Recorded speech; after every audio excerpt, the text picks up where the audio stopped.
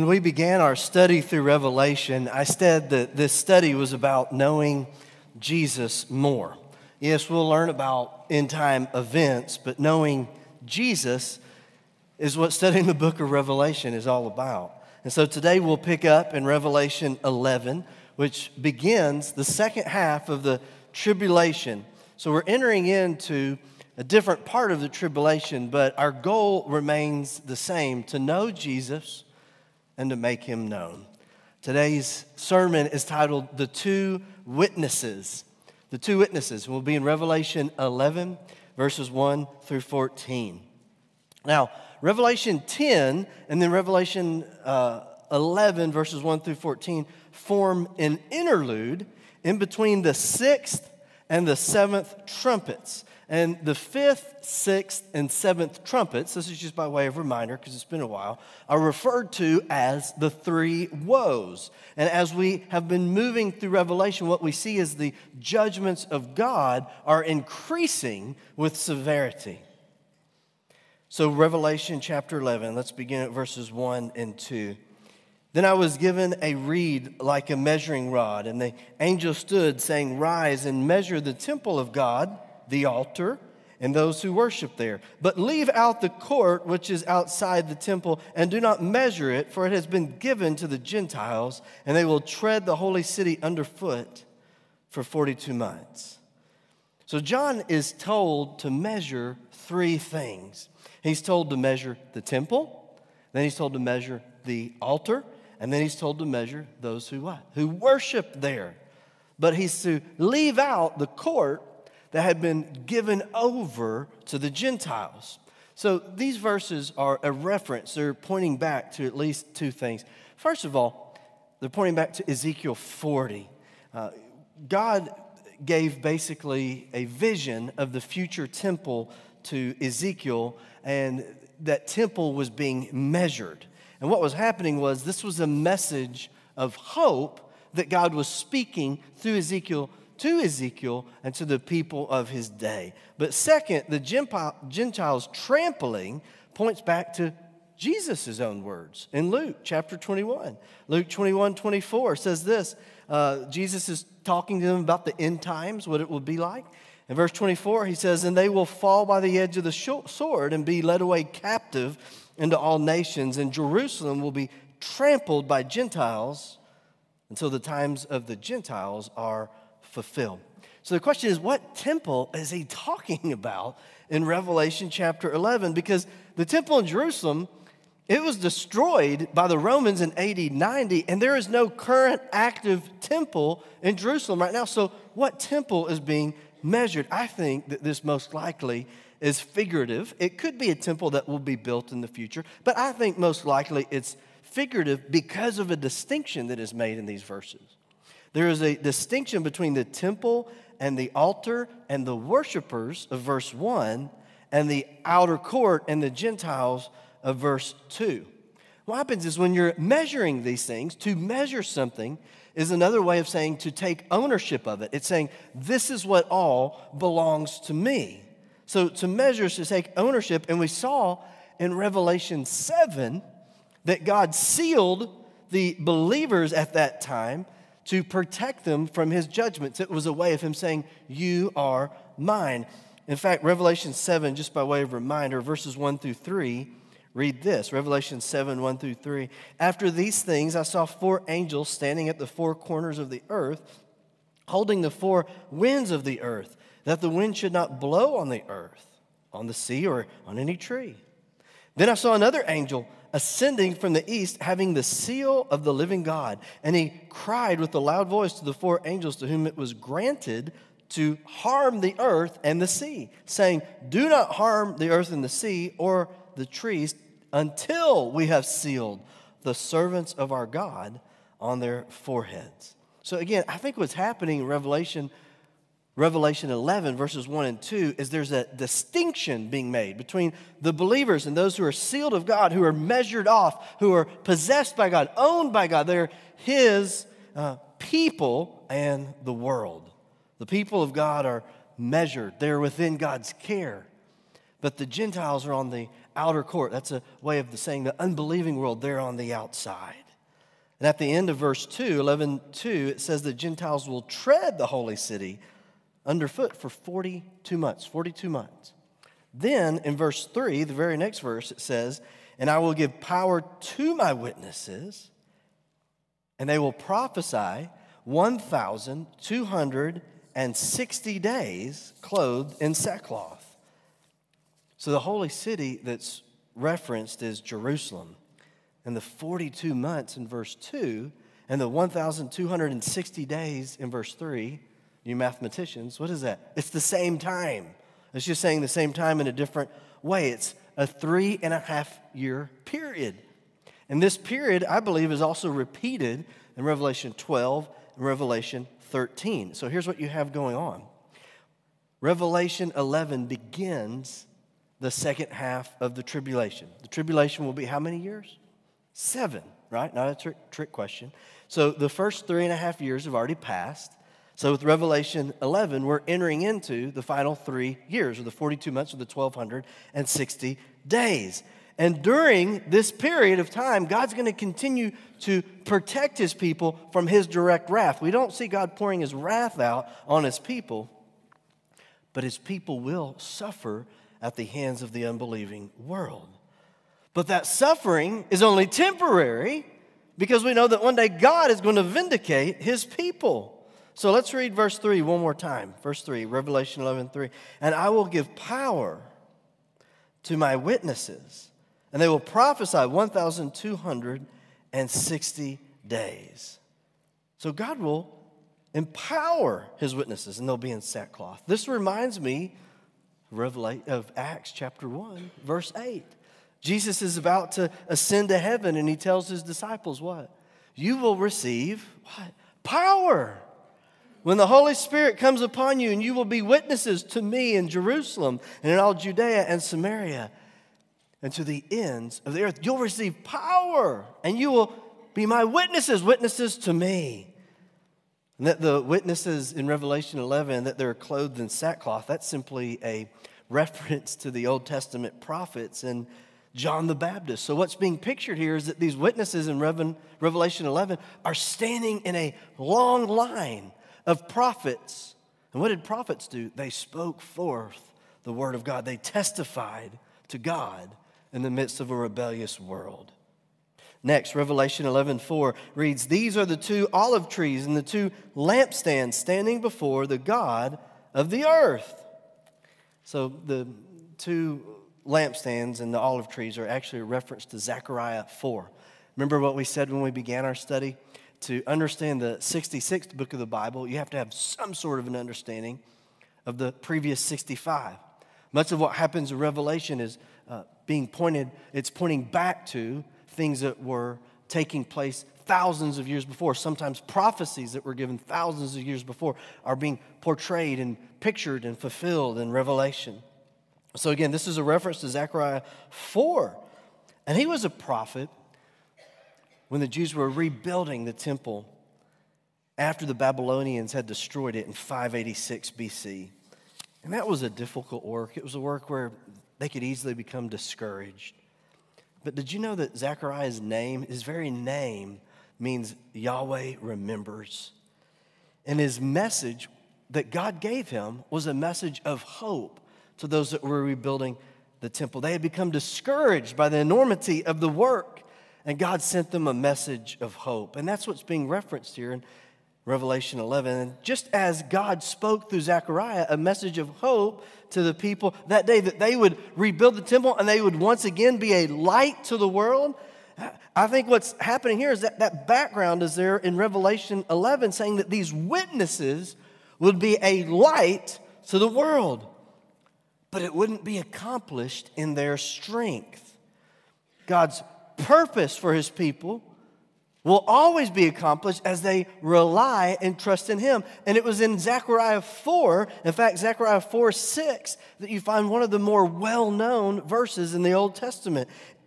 It reads this, so he answered and said to me, this is the word of the Lord to Zerubbabel, not by might, nor by power, but what?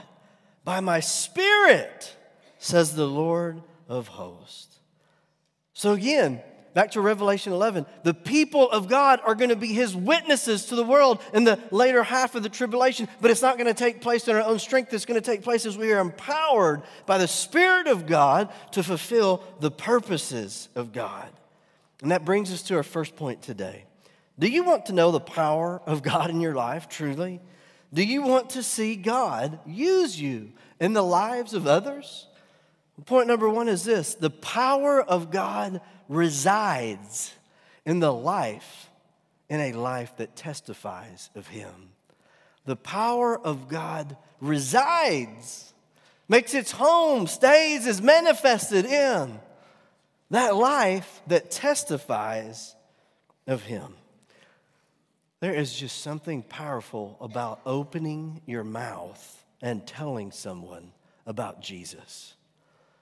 There's something even more powerful about a life that backs up what you speak. And I'm not saying perfection, because we all fail at times, but there's something truly powerful about a life that loves God and loves people, that backs up that testimony, that message of hope. I remember at a previous church I was at, we had an annual back to school rally. And we'd hand out backpacks of school supplies. And I think the last year that I was there, I'm not trying to exaggerate this at all, I think we had 800 backpacks that we handed out. It was this huge community event. We had backpacks filled with school supplies. We had hot dogs and hamburgers where we were feeding people. We had a stage set up and drawings and raffles and booths set up where you could get a free Bible. You could go by and have someone pray with you, and there were different booths set up. And I was in the prayer booth. And this is going to sound odd at first, but I was doing magic tricks in the prayer booth. Yeah, welcome to my world. So what I was doing was I had some sleight of hand illusions that I was doing to get people's attention. And as they would come over, it was just optical illusions, just tricks. That's all magic is. And I would get them to come over and see what I was doing, and then I'd get to know them, and I'd ask them if there's anything I could pray for them about. I don't know, it kept me entertained. There was this one group of kids that came over. They wanted to see what I was doing, and the mother walked over with them, and I did this one trick, this illusion, and I shared the gospel through it. And at the end of my gospel presentation, she asked me, "But how do you know that's true?" That was her immediate response when I finished sharing the gospel. And we talked back and forth for a few minutes about the claims of the gospel. I tried to share with her about the hope of Christ and how I knew that this was true. But she just kind of kept doing that, like shaking her head, like, that's not going to do it. That's not going to do it. And she was just completely unconvinced. Then I switched gears. I told her about my life. I shared my testimony with her. I shared with her the difference that Jesus had made in my life. I told her what he had done for me personally, the power of God that I'd known in my life. And then I told her that I was sitting there at that prayer booth in that moment talking to her because of Jesus Christ, and Jesus Christ wanted her to know him as well. She quit arguing with me at that point, and she became very quiet and just kind of stood there looking at me for a moment. And she said, "Thank you for sharing that with me." And then she simply walked off.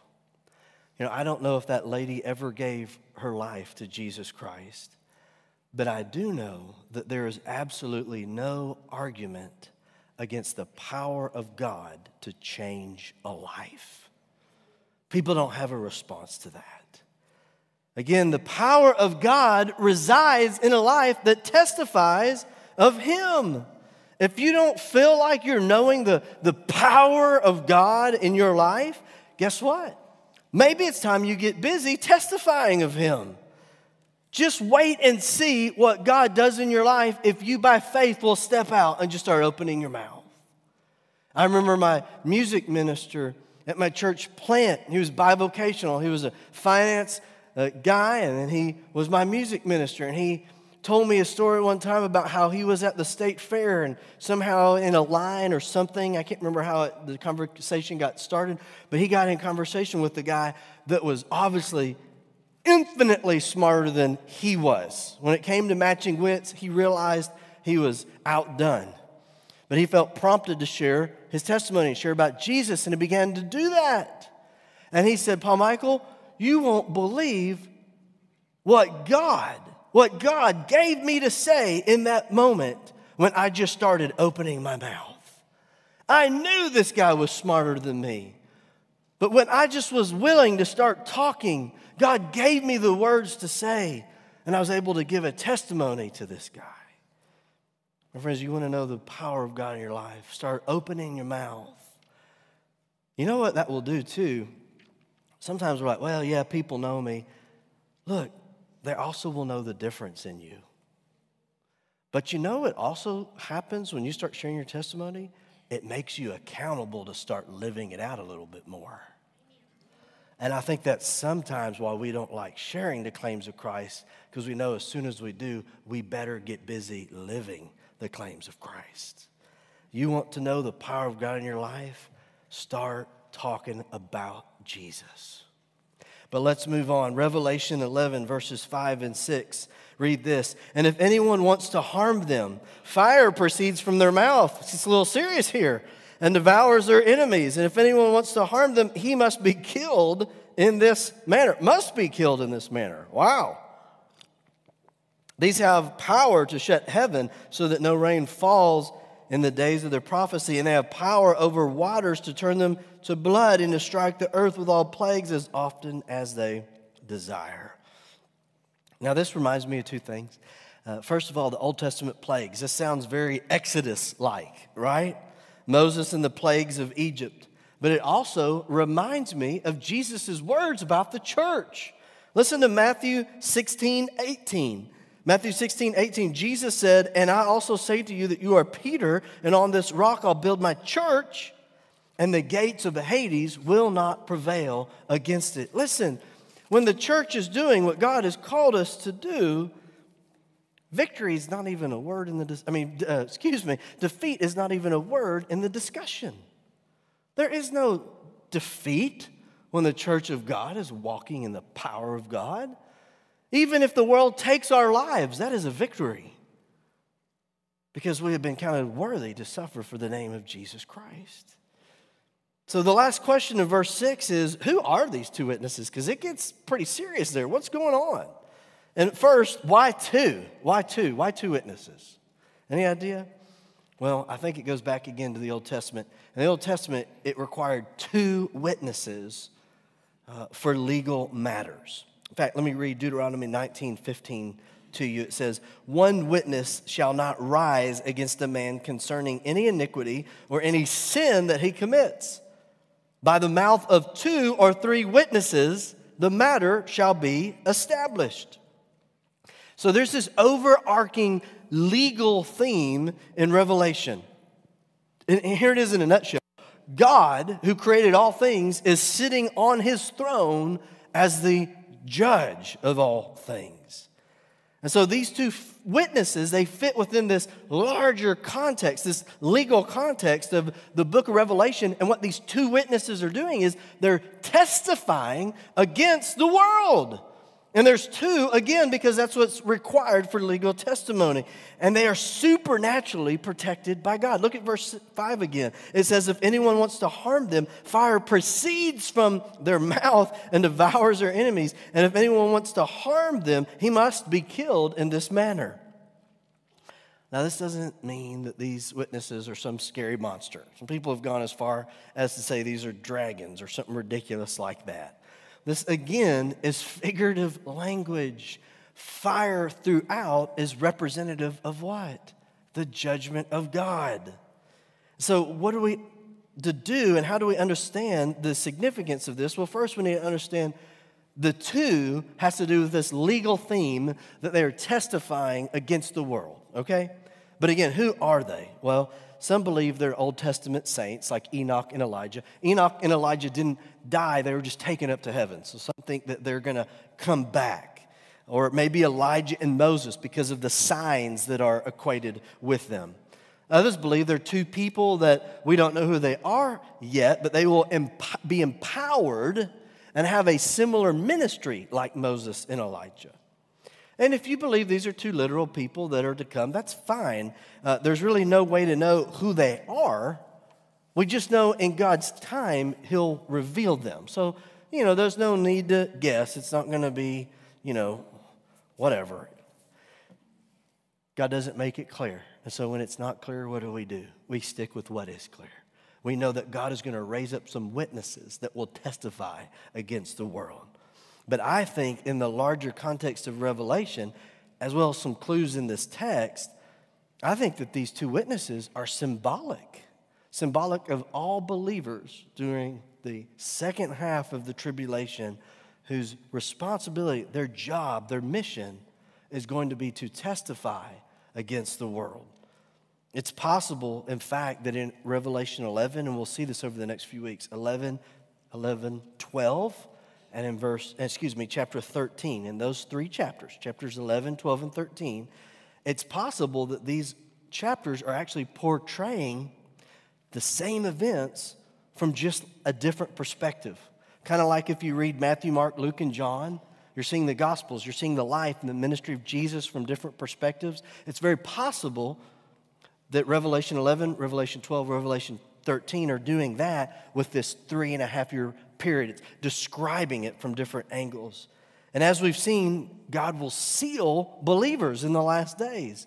So it's possible that instead of two specific people, this represents all believers during this time of the tribulation that are still alive, that God is going to protect for a certain time while they witness about Him. Moving on, Revelation 11:7 reads, when they finish their testimony, the beast that ascends out of the bottomless pit will make war against them, overcome them, and kill them. Well, that took a turn, didn't it? They went from not being able to be killed to now the beast shows up and he overcomes them.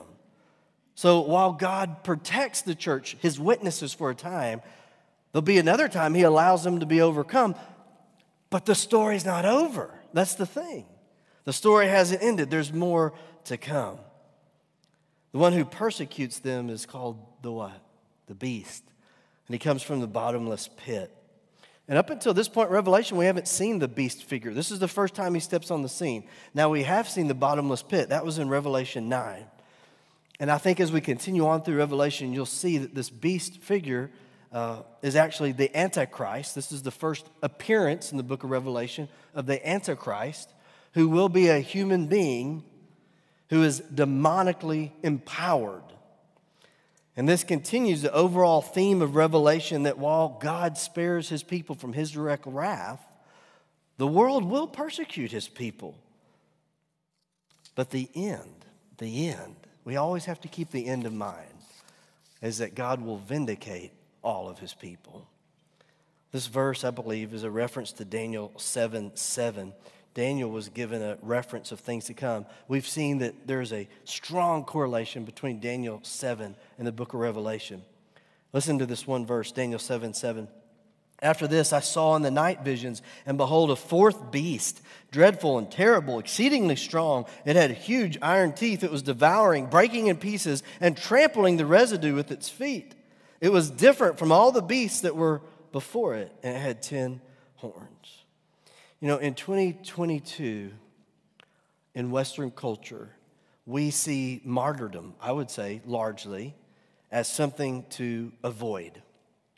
But the early church, especially if you read 1st, 2nd, 3rd century documents, they saw it as a privilege. In fact, one Christian writer from the early centuries said that martyrdom is the beginning of discipleship.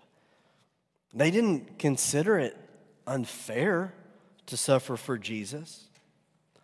They saw it as something to celebrate, to be counted worthy to suffer for His name's sake.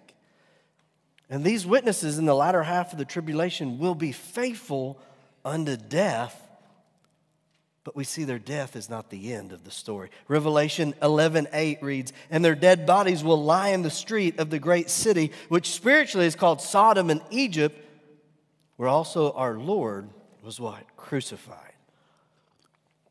So that their bodies lie in the street. This is a manner of insult and dishonor. The beast not only conquers and kills these witnesses, but he'll leave their bodies open as like a display of his victory, asserting his dominance over these witnesses. But again, this isn't the end of the story. Osborne, one commentator, says it this way: the great city had killed Jesus, and now it has killed the two witnesses who are one with their Lord in suffering and death. This part of Revelation also has a connection between Psalm 79, 1 through 3. I just think it's amazing how God ties together his word. It's amazing. Psalm 79, 1 through 3 reads this: O God, the nations have come into your inheritance. Your holy temple they have defiled. They have laid Jerusalem in heaps. The dead bodies of your saints they have given as food for the birds of the heavens, the flesh of your saints to the birds of the earth. Their blood they have shed like water all around Jerusalem, and there was no one to bury them. Not only will the beast dishonor the slain witnesses, but look what the world does. The world joins him in it. Look at Revelation 11, 9 through 10. Then those from the peoples, tribes, tongues, and nations, so everywhere, will see their dead bodies for 3.5 days. And that's again why I think it was maybe more than two people. It's maybe witnesses all over the world that the whole world sees, and not allow their dead bodies to be put into graves. And those who dwell on the earth will, look at this, rejoice over them, make merry, and send gifts to one another. They're throwing a party because these two prophets tormented those who dwell on the earth. Now, weren't they just testifying of God? How is that tormenting them? Well, the world is going to look on these two witnesses and rejoice that they're dead. When the Bible, in Revelation, when it says those who dwell on the earth, it's always used negatively. Because those who dwell on the earth, that is a picture painting of these people that are in opposition to heaven. But again, how is it that these witnesses, these prophets, tormented the people that are on the earth? Well, it's because the darkness doesn't like the light. Jesus in John chapter 3, verses 19 and 20 says this, John 3, 19 and 20, and this is the condemnation, that the light has come into the world, and men loved darkness rather than light, because their deeds were evil. For everyone practicing evil hates the light and does not come to the light, lest his deeds should be exposed. But he who does the truth comes to the light, that his deeds may be clearly seen that they have been done in God. But note, this will only take place for how long? 3.5 days. You know what that means? It means God is still in control. This will only happen because it is according to the purposes and the plans of God. And that brings us to point number 2. No suffering is wasted when it is placed at the foot of the cross. No suffering is wasted when it is placed at the foot of the cross. Listen, my friends, suffering does not mean God has lost control. Suffering does not mean God is being mean to you. Suffering doesn't mean that you're no good. Suffering is a part of life. There are times that you will suffer because of sinful choices that other people have made. There are also times that you will suffer because you've made a mistake. But because God is sovereign, because he is the king of the universe, because he is working all things according to the counsel of his will, if you will bring your suffering to him, it will not be wasted. It will not be wasted. I like to say it this way: the suffering that seems pointless is misery. But suffering that makes us more like Jesus has meaning. And that's exactly what God does when we bring it to him. When we really let go. When we join Jesus in saying, not my will, but yours be done. I was looking at some statistics this week, and according to Open Doors, their 2021 report, there are over 340 million Christians living in places where they experience high levels of persecution and discrimination. In 2021, they recorded, this is that we know of, 4,761 Christians killed for their faith. 4,488 churches and other Christian buildings were attacked. 4,227 believers were detained without trial, arrested, sentenced, or imprisoned. Again, don't waste your suffering. Take it to the Lord and let Him bring meaning to it. Let Him do His transforming power in you. But let's finish the rest of our passage for today. We need to wrap it up, and we'll be quick. Revelation 11, verses 11 through 14. Let's read all of these verses together at the same time, Now, after the 3.5 days, the breath of life from God entered them, and they stood on their feet. Okay, it takes another turn. And great fear fell on those who saw them. And they heard a loud voice from heaven saying to them, "Come up here." And they ascended to heaven in a cloud, and their enemies saw them. In the same hour, there was a great earthquake, and 1/10 of the city fell. And the earthquake, 7,000 people were killed. And the rest were afraid and gave glory to the God of heaven. The second woe is past. Behold, the third woe is coming quickly. So verse 11, and the breath of life entering them, reminds me of Ezekiel 37, the valley of dry bones, where God gave Ezekiel a vision of these dry bones coming back to life, and God breathed life into them. It reminds me of Genesis 2:7, where God breathed life into man. And I think we do well to remember that all of life comes from God, and He is in control of all of life. And it's not clear in the text through the loud verses in verse 12, but I think it's God the Father who's simply calling His children home. They have suffered and they have died for their testimony, and now it is time for them to be vindicated and go home and receive their eternal reward. There are some that hold to a mid-tribulation rapture. They believe the rapture of the church will happen in the middle of the tribulation. And so this is the passage that they think pictures that mid-tribulation rapture. I think that Revelation 11 is most likely a picture of witnesses during the final half of the tribulation that are testifying of God, that are persecuted and killed by God, but God in some way vindicates them and brings them home to heaven. And the judgments of God in verse 13 and the people's response of giving glory to God, that doesn't necessarily mean people are saved. Some commentators tried to paint that as some great revival that took place. I don't know that that's necessarily it, because we saw earlier in Revelation 9 that even in the face of some of God's most severe judgments, people refuse to repent. I think what's happening is that the people on earth are seeing God's people vindicated, and they're going, okay, something's going on here.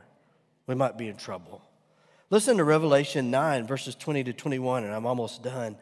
Revelation 9, 20 to 21, but the rest of mankind who were not killed by these plagues did not repent of the works of their hands. That they should not worship demons and idols of gold and silver and brass and stone and wood, which can neither see nor hear nor walk. And they did not repent of their murders or their sorceries or their sexual immorality or their thefts. Again, there are some people, it doesn't matter what God does, they will not bend the knee. But to bring it to a close today, I want to point out several parallels between the ministry of the witnesses and the ministry of Jesus. I found this as I was going through some old class notes. I had taken a class on the book of Revelation years ago, and so I'm not trying to plagiarize. I don't know where the source was on this. I just found it in my class notes. I thought it was pretty good. And in Revelation, believers do what Jesus did. There's a picture that believers are carrying on the ministry of Jesus. We see that in Acts as well. And significantly, these two witnesses have 6 very specific correlations with Jesus. Let me just read them real quick. First, they had a ministry on earth for 3.5 years. Second, they speak and do signs. Third, they encounter satanic persecution and opposition. Fourth, they suffer violent deaths in the city of Jerusalem. Fifth, they resurrect after 3 days. Sixth, they went up into heaven in a cloud. Again, I think this all points to the figurative nature that these are witnesses. These are whatever believers exist in the last half of the tribulation. Our job is to do what our job has always been, to testify of Jesus. And that we will be persecuted and we will even die for our faith. But God will vindicate us and God will bring us home. And so to close, I want to ask you to think about 2 questions. Well, I guess 4. I've kind of grouped them together in groups of 2. But first 2 is, how badly do you want to know Jesus? And are you willing to suffer if that's what it takes to know him more? We pray, God, I want to know you. God, make me more like you. What if God says, I am? That's what this suffering is. It's the answer to your prayer. I'm making you more like my son. How badly do we want to know Jesus more, and are we willing to suffer if that's what it takes? Second set of questions is this: how badly do we want other people to know about Jesus? You know, sinners sin. That's what they do. We shouldn't expect them to do anything different. And I don't like what the world does. Man, if the world was trying to, push its agendas on my kids and school systems and do different things where they're forcing their agenda on my family, I'm going to stand up and I'm going to be upset about that. I'm going to take a stand. But I'm not going to go around being angry at lost people. You know why? Because if they don't come to believe in Jesus, they spend an eternity in hell. And I think that's punishment enough. They don't need my wrath. They don't need my vengeance. They need me to do everything I can to help them escape the wrath to come. And so I want to ask you, how badly do you want other people to know Jesus? And are you willing to suffer persecution if that's what it takes? Are you willing to love other people enough that you're willing to be persecuted for them to know about Jesus Christ? When I was in Pilot Point, we're talking about just right outside of Denton, Texas. I was kind of like a chaplain for the police and fire department, and I had a police officer, I'm trying to be careful because I know this is going out online. I had a police officer approach me on the side and say, would you mind visiting this family and specifically this youth? Because if we get sent to this house again, he's going to juvie for a long time. And I went and I began to talk to him, and his family welcomed me in. They were very gracious, and I began to talk to him about Jesus. And I began to tell them about the difference that Jesus could make in their lives and what Jesus could do for their family. And you know what this young man said? He said, well, great, when can he come over? In the United States of America, in the 2000s, right outside of the Metroplex, there was a young man that didn't know who Jesus Christ was. He thought I was talking about a friend of mine that I could just kind of have come down the street and would help them fix their problems. My friend, we live in a world that needs to know about Jesus Christ. I want my life to be so consumed with a love for Jesus that I'm willing to face whatever it takes to know him more and to make him known. That is a life of power and of joy, knowing Jesus and making him known. Would you please stand with me? As we get ready to conclude our service, we will have a song of response. This song is not a response responding to a pastor or a church. It's our opportunity to respond to the living God. Yes, our response is more than this time. It's as we go out the rest of this day and as God gives us days the rest of this week to continue to be transformed, to be continued to be changed, to become more Christ-like. But sometimes as the word of God is proclaimed, we need to commit some things to God here and now before we leave. There is an urgency to the call of God on our lives. Maybe some of you, you've never put your faith in Christ. You've never trusted in Jesus, that He is the Son of God that was sent to die for your sins, that rose again from the grave. And God has given us His word that if we believe upon Jesus, we will be saved. And for some of you, there is an urgency. Don't leave today without believing upon Jesus Christ. Many of you already have. You already have. But our lives don't show the power of it. Maybe it's time today to say, God, I commit. It scares me to death, but I commit this week to do my best, empowered by your Spirit, to share you with somebody. Maybe that's where we need to begin. I'm going to pray. As God leads you, respond to God. Let's be obedient to what He wants to do in our midst. And I'm excited about what that will look like. Let's pray. Lord Jesus, we love you and we thank you that you are at work in this world, saving people, transforming lives, making us more like Jesus. And you want us in on that. That's our mission. That's what we're to be about. There's power in that. There's excitement and joy in that, even when we suffer for it. God, have your way. We give you the glory for it. In Jesus' name I pray. Amen.